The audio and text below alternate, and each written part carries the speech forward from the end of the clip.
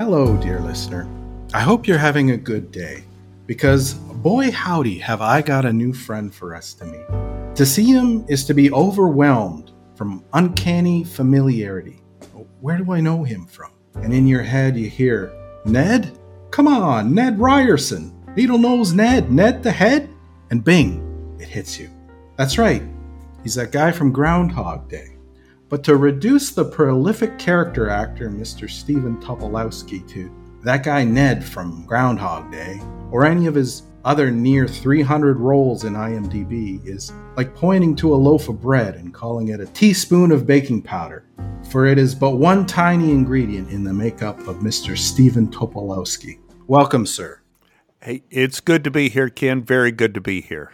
So back, I think it was during this pandemic dystopia. You had done an interview with CBC Radio. Mm-hmm. You were talking about that movie Groundhog Day, which you were unusually contemplative, philosophical, and mindful. And I just wonder, were you always this contemplative? Wow. It's back. I look at me in 1993. I was a young father, right? So it was a very exciting time of my life. And then I got this job with Harold Ramis. So I was filled with excitement. I'm going to be working with Bill Murray. I don't feel I was incredibly contemplative going into that show, but you can't change who you are and what you are. And for my whole life, I spent a lot of time, mainly because I was sick from the ages of 13 to 15. I was very sick. In fact, that's kind of how I became an actor, right? I grew up in Texas and I wanted to be like a football player, baseball player, something like that. But I got sick. Okay. I got very sick. I couldn't eat anything. I lost a lot of weight. My mother and father were terrified I had cancer. I was going to doctors all the time. I wasn't allowed to go out and play anymore. I ended up in study hall classes. Do you have study hall in Canada? Yeah, kind of, in a sense, yeah. It's not good. Study hall is where you go into a big room with a woman who's not really a teacher, and you do nothing. You're supposed to do your homework. Right. Well, because I was sick, I ended up with 4 study halls a day. So I had my homework done by the first study hall. Then I had 3 more. And so I began reading plays. Mm-hmm. I remember I read King Lear when I was about 14.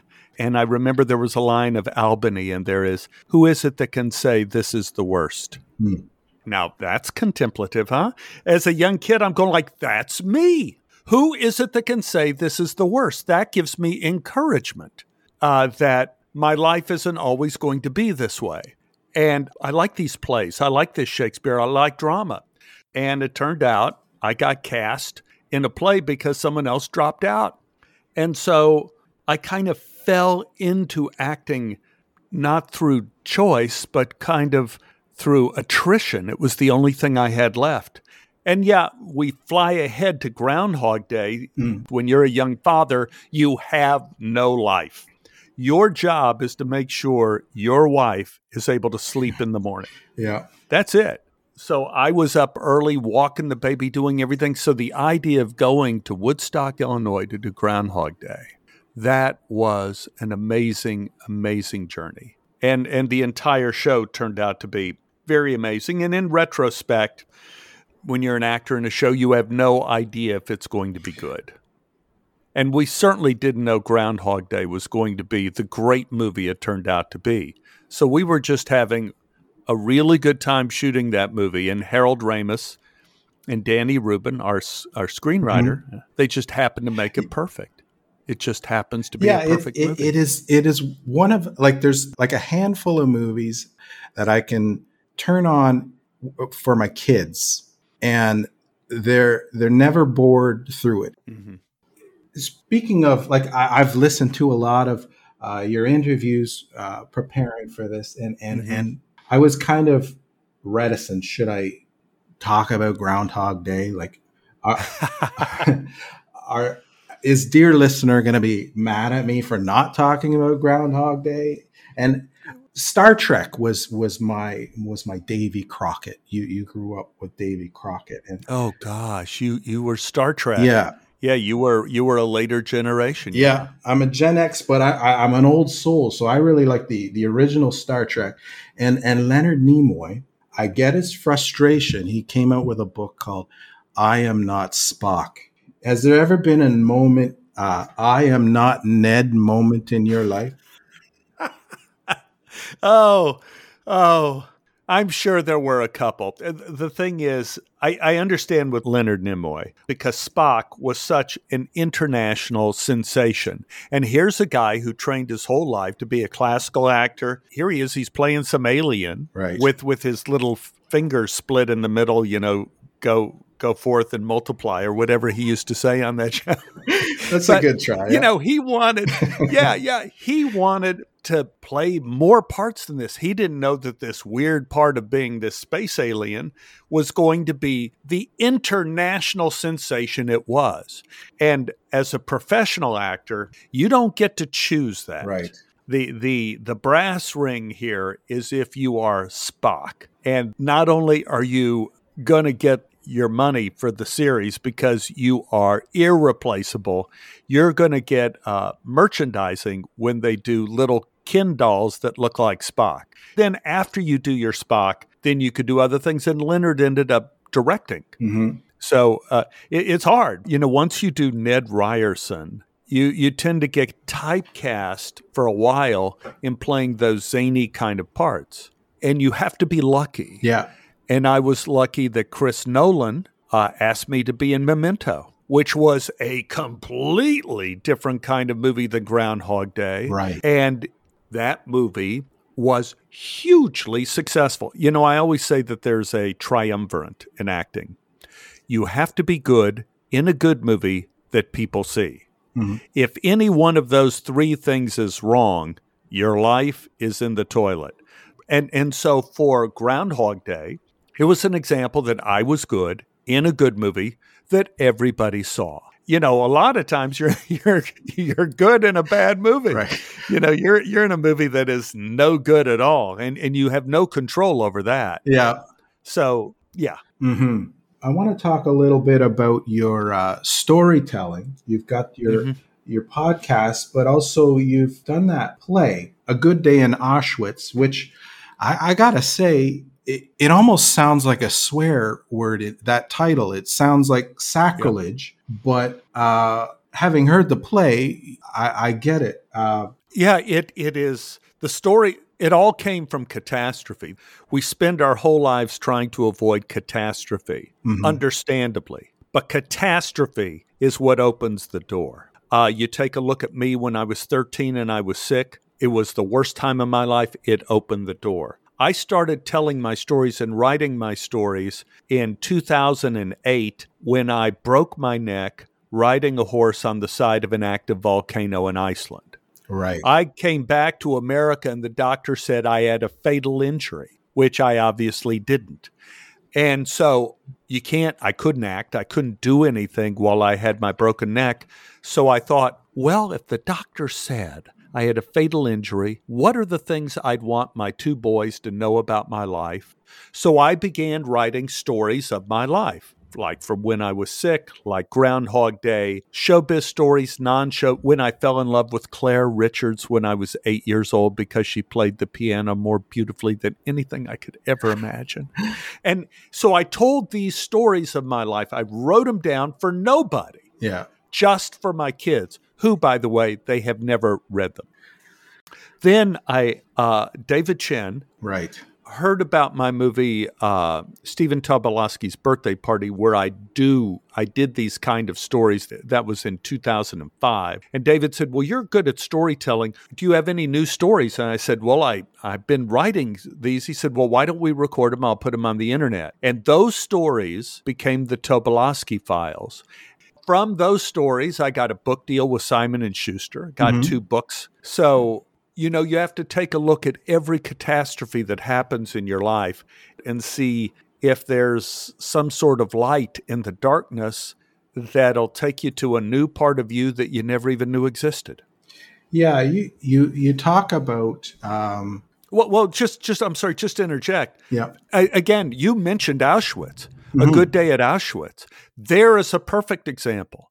I was in synagogue because my mother had died.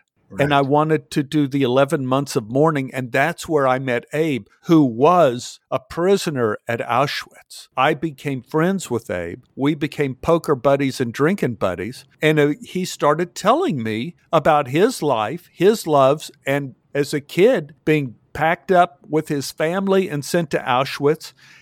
He was tattooed, put in the work lines. And over the period of a few months, he starts telling me these incredible stories. And he fell in love at Auschwitz. Yeah. He fell in love. And I asked him, I said, Abe, could you have a good day at Auschwitz? And Abe said to me, oh, Stephen, I had many good days. He says, because there was always sunshine on my back or something beautiful you could smell. And then there was Hunka, my girlfriend. And I'm like, girlfriend? At Auschwitz? You got to be kidding. And I'm looking at this guy who was in his mid-80s at the time that was so full of life. And he survived the worst catastrophe of ever. And that's what the story of A Good Day at Auschwitz is about. Yeah. It's about Abe and how he was able to find love and a good day, even in the worst goddamn place on earth. Yeah. Like the fact that he could smile after going through that. Yes. And what you said is true. Like the name A Good Day at Auschwitz almost sounds like a curse.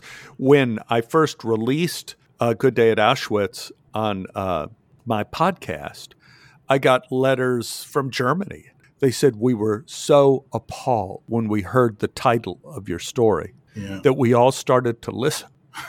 And we couldn't turn it off. And we ended up on our kitchen floor crying. And they said, thank you, Stephen, for the beautiful story. Yeah.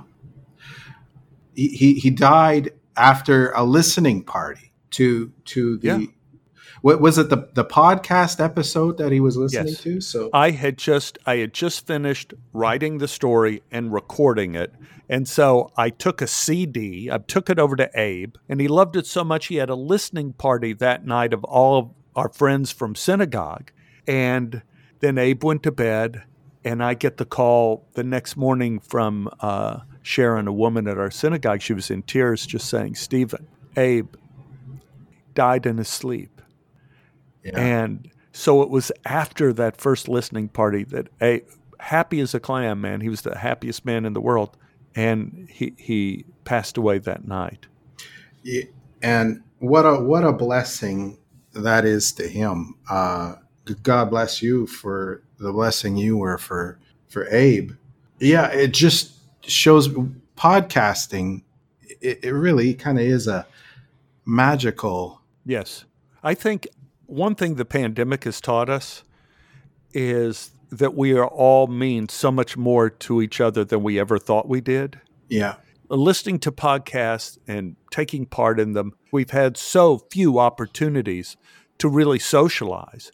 Like this discussion we're having, this could be something you and I could have. Where are you at now? I'm in Kitchener, Ontario.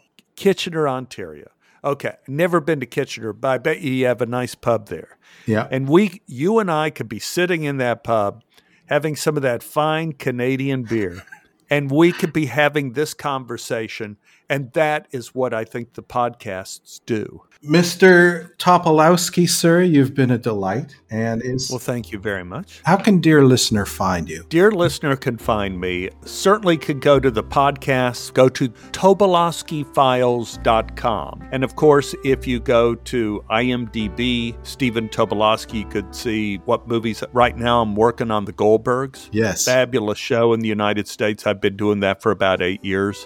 I guess my two books I can mention of stories. One is The Dangerous Animals Club, and the second is My Adventures with God, both with Simon & Schuster. All true stories of my life, and they're all extreme, very extreme, from being held hostage at gunpoint in a grocery store to being with my mother the last 24 hours of her life and the amazing miracle that happened at the end of that 24 hours, which is startling. Just the Dangerous Animals Club and my adventures with God. Thanks for joining us, dear listener, and thank you, Stephen Topolowski.